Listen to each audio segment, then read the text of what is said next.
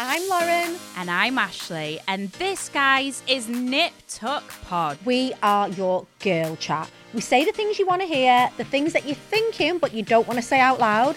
And we're all about being strong, aspirational women who basically don't give a... Lauren, anyway, if you want unfiltered chat, amazing beauty and product recommendations, then look no further, guys. This is the podcast where you will get all of the girly chat. Many of us have those stubborn pounds that seem impossible to lose, no matter how good we eat or how hard we work out. My solution is PlushCare. PlushCare is a leading telehealth provider with doctors who are there for you day and night to partner with you in your weight loss journey. They can prescribe FDA-approved weight loss medications like Wegovy and Zepbound for those who qualify. Plus, they accept most insurance plans. To get started, visit plushcare.com/weightloss. That's plushcare.com/weightloss.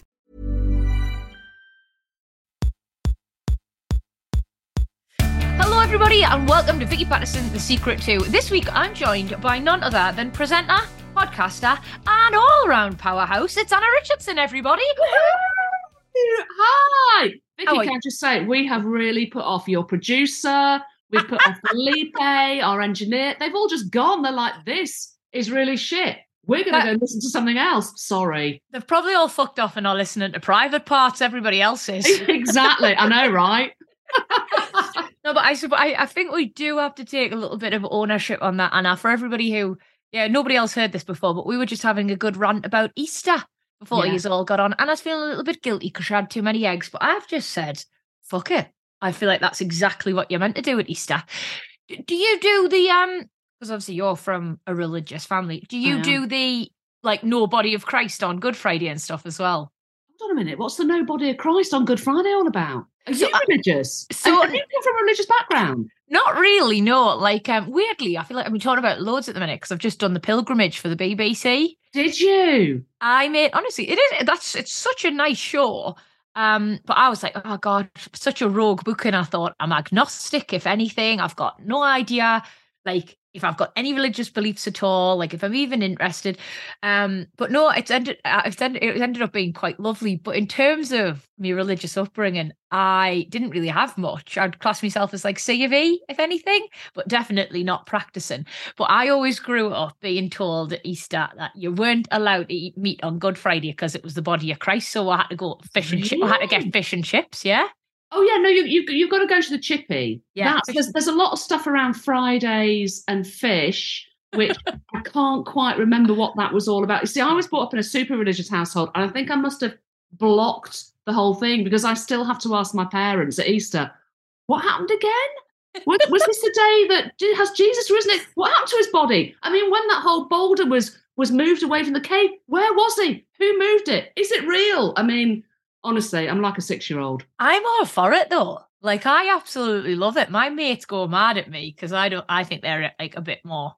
I think our generation tends to be quite atheist. They have other things that they sort of believe in more, whether that's They've got Instagram. Yeah, They've got TikTok. They're believing in Instagram and football teams and that the fellas are going to stop being arseholes. Whatever it is, we've all got to keep that hope alive. But have you got anybody that's risen again? That's what I want to know, Exactly. Vicky. Have you got someone that rose again? Exactly. Well, do you know what, mate? I feel like it's each to their own, isn't it? Whatever, Of course it is. Whatever brings anybody a little bit of comfort and a little bit of solace. I'm 100% behind that. Did you have, right, apart from eating too many Easter eggs, did you have a lovely time? I did, but as we were sort of touching on before we came on, it's really weird when you get a little bit older, and this will happen to you and everybody listening, that when you get a little so bit older, foreboding. I know, well, yeah. But it's a strange thing that your parents start to malfunction, and we're never ready for it because we're all, it doesn't matter how old you are, you're still a kid. Yeah. So it's really confusing when you see, because my dad's got vascular dementia now, and I'm sorry. you know, it's difficult. It's difficult. So you go home, you're excited because you got your eggs, and you're still with your mum and dad. But then you're a bit like, oh, you know, I've got to help my dad to the toilet, or I've got to help him eat, or so it's bittersweet. It's bittersweet, as you've said. And it's really hard because when you do get back to being around your parents and your family, you absolutely revert to being a child in so many ways. Like, almost not swearing as much, asking for permission for things that, as an adult, you shouldn't really. In that sense, you do. It takes you back. But then you get reminded that time has moved on and things are different. You get reminded that life is finite and it's very difficult. But going back to the whole, reverting back to being a kid, you get put into a role, don't you? When you're an adult child. Have you got siblings? Yeah, one younger sister, Laura. All right. Okay. So what is the role that you play in your family? Are you the difficult one? Are you the naughty one? Are you the brilliant one? What's your role that you get given? It's definitely changed over the years. I think, for a long time, I steadfastly held the crown as the difficult one, just like a complete arsehole. And then I describe myself, I think I've got fun auntie sort of status, very affable, whenever anybody's got a problem, I'm there, I'll be sympathetic ear, shoulder to cry on. Essentially quite useless, Anna, don't get me wrong, I live miles away, I can't drive, but if you want to whinge, I'm there. Is that a role?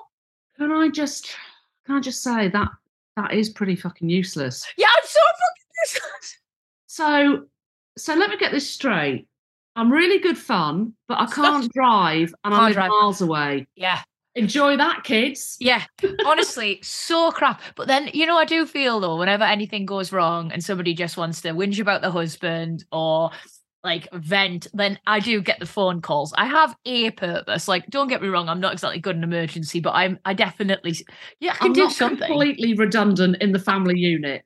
Listen, I'm the same, basically. So I've not got kids. So I'm a little sorry, parents, I haven't produced grandchildren. So you carry the no breeding shame. I've got the no breeding shame. And also, probably like you, I was the naughty one and the one that was sort of difficult. And I'm the only girl, you see, as well. So it's the difficult middle one with no kids. What do we do with her? I'm probably the same as you. But I'm a good listener. Oh, you say lovely, but you book all the trends. I did as well. My sister's so reliable, and just strong, and and just a good daughter, in every sense of the word. Yeah, she's class, and I just sort of bumble along. Making a fucking mess of everything, but being a really good listener. Give me a high five. Give me a high five there. Yeah, thank you very much. That's you and me both. Absolutely. We've all got a purpose within the family unit or whatever it is, I know. Well, it's an odd one. And I mean, again, people listening, I think, will be able to identify with this, that no matter how old you get, when you're with your mum and dad, you get put back into that role of being. So apparently, within the family unit, you will have a particular role in order to stay safe. So it can be the nurturing one. I could do a bit of that. Right. So if you're the nurturing child, then basically you're safe within the family unit because you're useful, right? Okay. You are the brilliant one. If you're brilliant, then again, you're safe within the family unit because your parents love you. You're the brilliant one. You could be the sick one, the ill one. So, of course, you're also safe within the unit because, they're ill all the time. They've got to be looked after. And then there's also the difficult one, the one that's going, well, how much do you love me? How much do you need me? Fuck that. They sound really annoying, mate. I know. The difficult ones are quite annoying, but oops. But it's if you think about the role that you take within the family, you can basically ascribe one of those roles to any of your siblings. So how many siblings have you got? Well, I've got two brothers, one older, one younger. And it's quite, and also that those roles, you can have more than one role, by the way. Okay. I was very, very firmly put into, she's the difficult one, but also, I guess maybe that I'm also possibly brilliant. The one that's the brilliant one in inverted commas, because I left to move to London. I work in television. It's very different from what my brothers do. Ambitious, accomplished. Yeah, don't downplay it. You're definitely the brilliant one. Well, it depends how that's viewed within the family, because then, of course, you could say my older brother is the brilliant one because he's the one that's got the children. He's a very accomplished teacher. So it's interesting how we have these different roles and how you play up to them. Hello. Who's this? Speaking of children, this is my son, Milo. Hello, Milo. Oh my God, he is absolutely gorgeous, isn't he? Hi, Milo. He's looking to get up here with Mummy because I've been away, like I said, so it's not enough, Anna, that he's just in the same room as It's me. not enough that he's just licked your face. He actually needs to be on you as well. He's like men. Yeah, honestly, he's such a typical boy. He wants to be wrapped around us like a scarf, don't you, sir? Don't you? I'm so sorry. Me, you want me slipper? Go on then, have it. Go on then, son. You want that one? Where's your brother? There you go. No, they've both got one each now. We can actually go back to the podcast. Oh, I love them. So Anna, right, when I got because obviously me producer does me like a lovely, great big cheat sheet of all things Anna Richardson before I had you on. And I was actually very impressed. Not that I didn't think you're an impressive person anyway, but also like you're just you have fingers in a lot of pies, so to speak. You're not only a TV presenter, you're also a journalist and a qualified hypnotherapist. Yes, I am a qualified cognitive hypnotherapist. What is that exactly?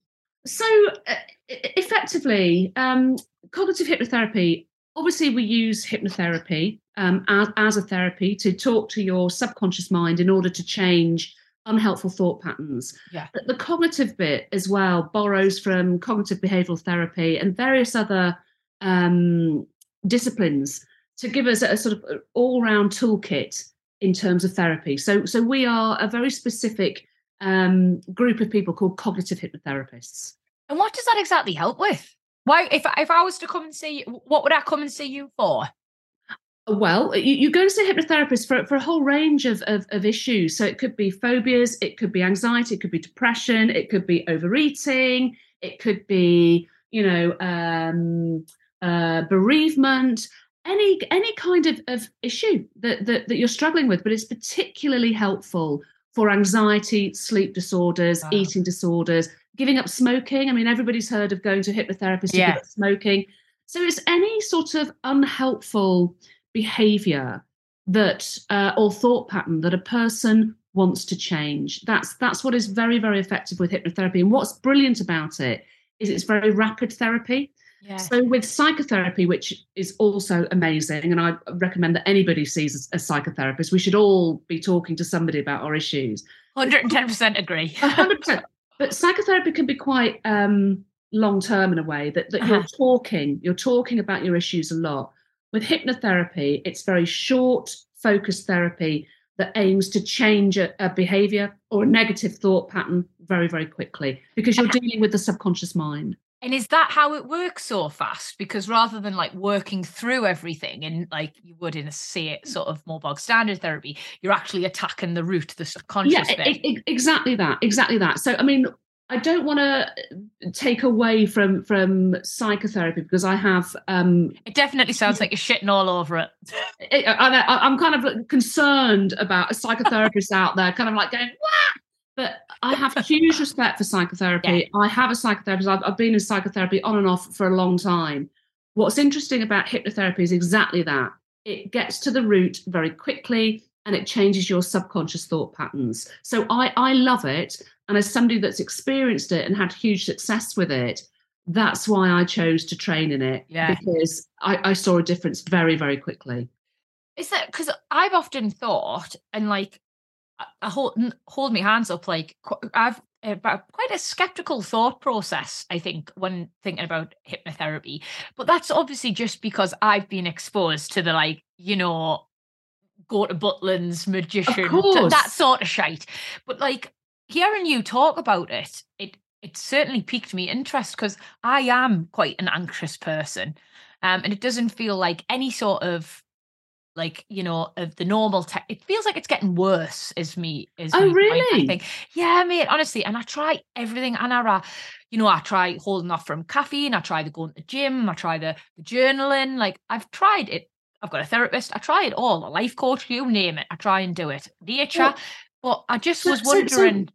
Well, my first question to you would be, when do you notice it getting worse? So I feel like it's loosely related in some way to me cycle, like me hormones. Okay. So as my period is like getting closer and ramping up, those like dark, intrusive thoughts, which like lead to just complete pits of anxiety, like they really ramp up, Yeah. And it stops being just a little bit like, oh, what if X, Y, and Z happens today? And it's like, this is going to happen because you're this, I see. So, I mean, again, I'd be saying, how does it manifest itself? So you're saying that my thoughts become more extreme? Yeah. Yeah. I get more extreme thought processes. Like I actually just worry myself to the point where I can't think little simple things, like getting outside, taking the dogs for a walk. Like that's on a normal day, absolutely fine for me. But when my anxiety is kicking my ass, like the thought of getting outside and having to like bump into somebody or something, oh God, honestly, it takes over. It's And impossible. what makes it better? When does it go? What makes it better? Urcan helps.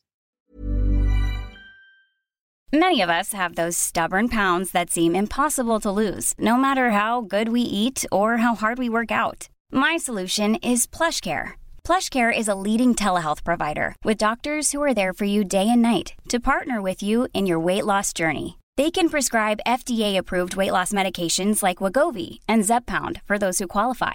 Plus, they accept most insurance plans. To get started, visit plushcare.com/weightloss. That's plushcare.com/weightloss. Quality sleep is essential. That's why the Sleep Number Smart Bed is designed for your ever-evolving sleep needs. Need a bed that's firmer or softer on either side? Helps you sleep at a comfortable temperature? Sleep Number Smart Beds let you individualize your comfort so you sleep better together. J.D. Power ranks Sleep Number number 1 in customer satisfaction with mattresses purchased in-store. And now, save 50% on the Sleep Number Limited Edition Smart Bed for a limited time. For J.D. Power 2023 award information, visit jdpower.com/awards. Only at a Sleep Number store or sleepnumber.com.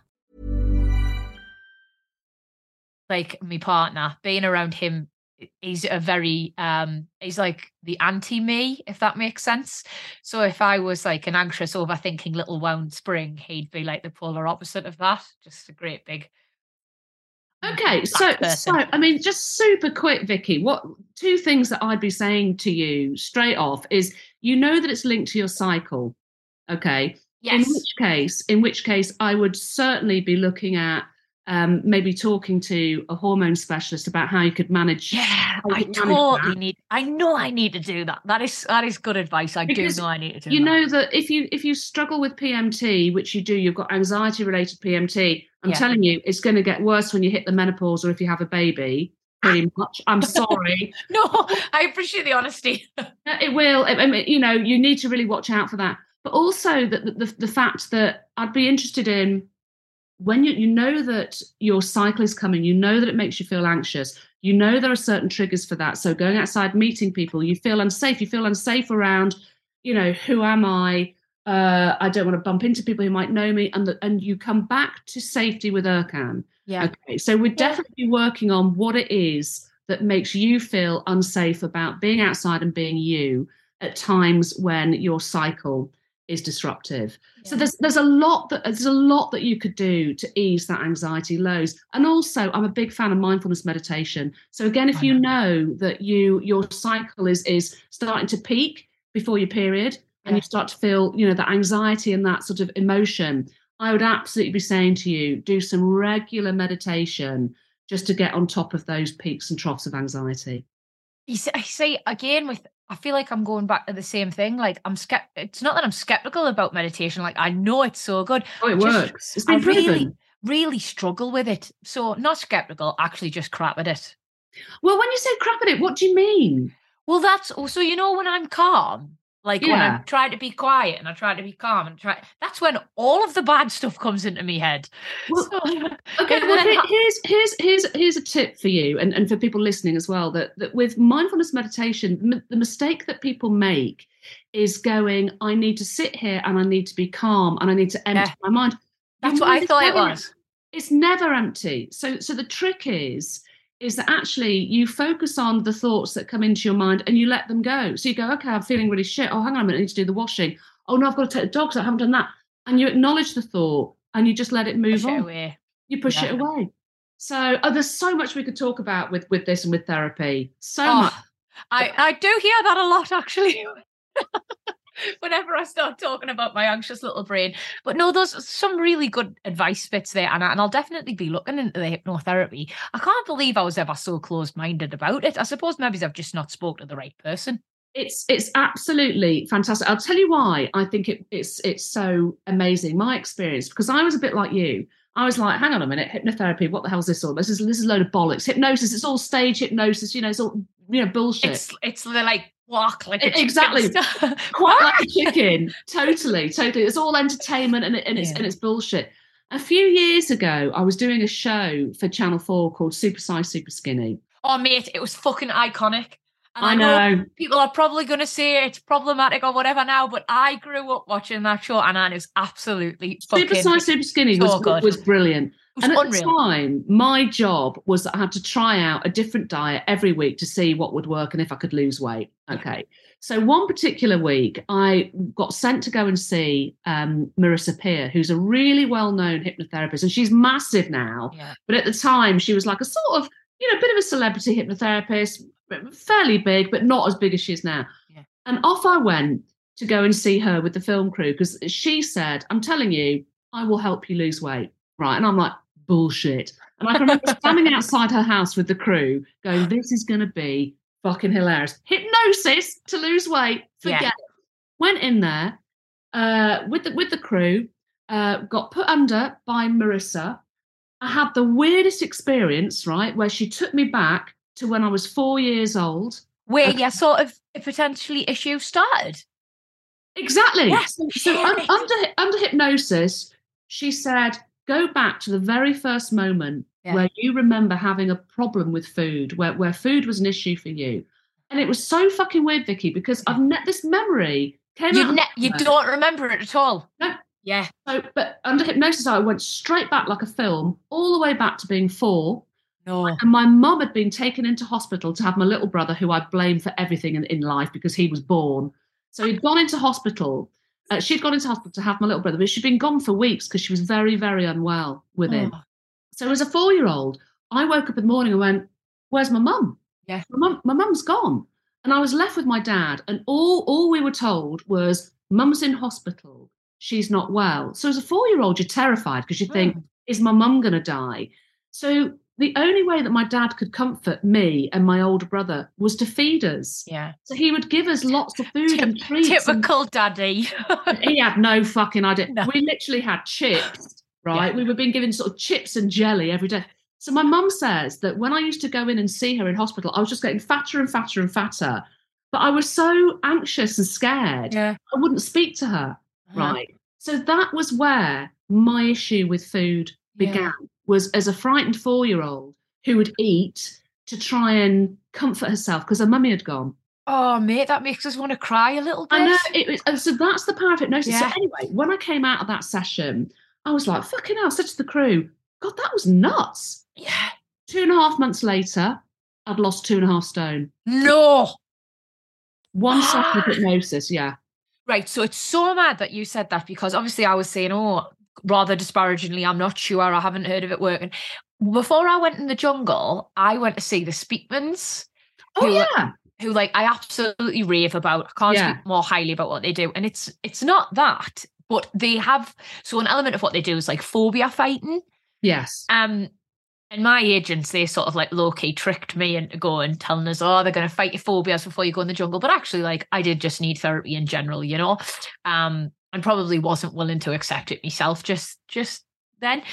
So anyway, so we were talking. The first thing we did do was they were talking to us about what I was afraid of. And I was like, I think I'm afraid of spiders. And they were like, so said exactly sort of same thing. They were like, well, when did it start? And I was like, I don't know. I've always been afraid of spiders. Okay. And they were like, well, think about it properly. And they did something very similar. It's not hypnotism. It's sort of like, it might have something in common with our practice, but basically got me to think back, and it went back And I'd never had this thought process, Anna, at all. Never realised, like, made the connection at all. But when I was little, my dad and all of his mates and like my uncles used to get pissed and would have family parties, right? Like bonfire night or Halloween, whatever. Everyone would come around ours and they'd catch Daddy Longlegs in the garden and they'd chase me around the house with them to the point where I would wet. Till I would wet myself. Yeah, typical, just men being men. And I didn't realise, and honestly, that was it. And I identified the problem. That's absolutely. I mean, what the Speakmans have done there is you're absolutely correct. And it would have been a form of hypnosis. It must have been, babe. That's what I was thinking. Yeah. Yeah. So people think that hypnosis, that you're put into some kind of trance, and that you're not in control, and suddenly you become like a chicken and all the rest of it. Not at all. You are. It's basically just a deep state of relaxation. Yeah, that is it. It's just a deep state. It's almost like it's a trance. It's a daydreaming state, and that is where you're then able to access all of the memories. Because don't forget, your subconscious mind knows everything, and you can access all of those memories from when you were little. So the Speakmans, that approach is exactly correct. That you go back to the very first moment where you had a problem, where you remember having a problem with spiders, and it always goes back to childhood. That's where all of our anxieties begin. Yeah. They call them like little. They call them schemas, like reasons for why you're sort of the way you are about certain things. It's always been a moment, and it was mad, mate, because when they explained it to us, they were like, "So it's not actually spiders you're scared of." They were like, "It's Daddy Longlegs," and actually, it's not them. The Daddy Longlegs weren't bothering you at all. They were like, "Who scared you?" And I burst into tears, mate. And I was like, "It was my dad." Yeah. My dad scared us, and I sobbed, and they were like, "Why are you crying?" And I'm going to cry again thinking about it. But I was like, it's the weirdest thing. I was like, because I feel so guilty. I've been mad at spiders all this time, but it was me dad I was mad at. Yeah. And I sobbed and sobbed and sobbed. And just like that, I wasn't afraid of spiders anymore. Exactly. I still don't like the little cunts. Something about the way they move. But you know what? That's to do with our reptilian brain. Yes, it is. Is that we are all of us we're programmed. Our brains are programmed to be afraid of things that move erratically and quickly. Yeah, and the moving something to do. We can't work out how they go all different directions. It's exactly, it's erratic. So that's just our brain. Our reptilian brain is frightened of things that move like that because it's just we need to protect ourselves to survive. It's interesting, isn't it? So look, I have actually loosely experienced hypnotherapy before and it's worked and I'm a big fucking fan. So how about that? But this is it. You've gone from going, I'm a bit sceptical about hypnotherapy, me. What the fuck? It makes you cluck like a chick. And now you're telling me that actually I had hypnotherapy with the Speakmans and they got rid of my spider phobia. It works. I'm telling you, it works. It does, 110%. Mate, I want to know how you went from hypnotherapy, though, into into the world of TV. How did you get your break? Oh no, so I went the other way around. Oh, okay. So basically, how did I get my break on screen? Yeah. So did you work behind the scenes first? Yeah. Oh, Anna, you've done it all, haven't you? Fucking hell. I've done. I'm very proud, actually, to say that in television, I've done every side of the camera. So I think that's a big positive. It almost like such a great string to your bow, so to speak. Like you understand it all. It should be. I mean, it's quite interesting because if we were in America, then the Americans would absolutely welcome that and go, wow, she's produced, she's exec, she's developed shows, and she can present. Wow, why do we not like it? I get a sense that we're going to say that the British. There's something. I think it might be changing a little bit now. Okay. I think maybe there's a little bit of a shift now that everybody, particularly with the advent of social media and people multi-skilling, the fact that we're now able to create our own content online, everybody, if you like, is a producer and a presenter. But certainly, 10 years ago or so, certainly within our industry, my experience was it was slightly frowned upon that if you could be a producer and a presenter and you could develop shows, then that was confusing to a lot of people. I think maybe it was a bit threatening to other people's roles to go, we can't do it all. Maybe it's a bit of an ego thing. It's possibly. do think I probably escaped most of like the big TV egos and stuff like that. It feels like TV is becoming more and more of a like safe space, like every profession is, you know. But I imagine back in the day there was some fucking huge egos behind and in front of the camera, you know. Oh man, I've got some amazing stories for you, which obviously I can't share on the podcast. But gutted. Yes, I've experienced some incredible things in television. I'm very grateful to be part of this industry, but actually, I've done every side of the camera. So I was a producer for a long time. I was a format creator for a long time, and then I'm now a presenter.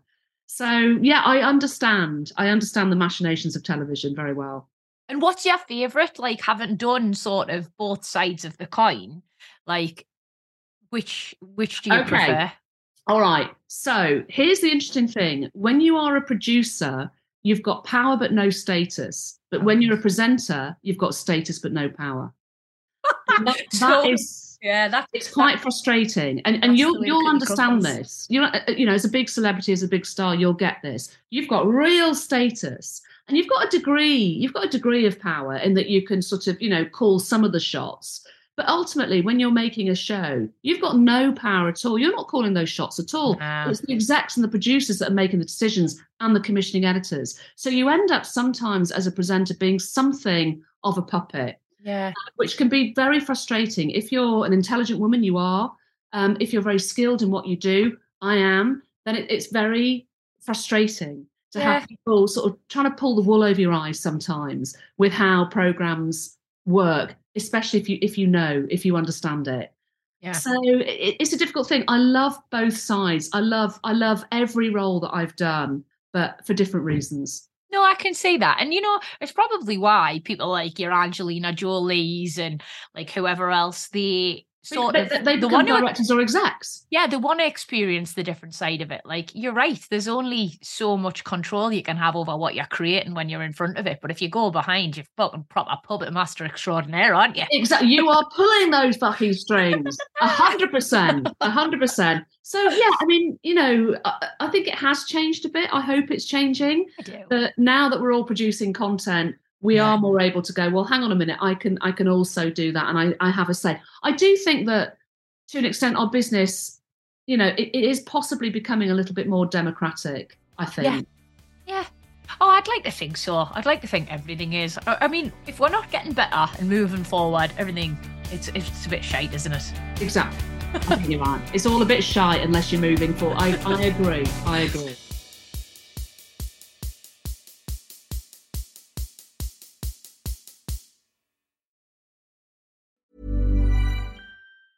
Hey, it's Danny Pellegrino from Everything Iconic.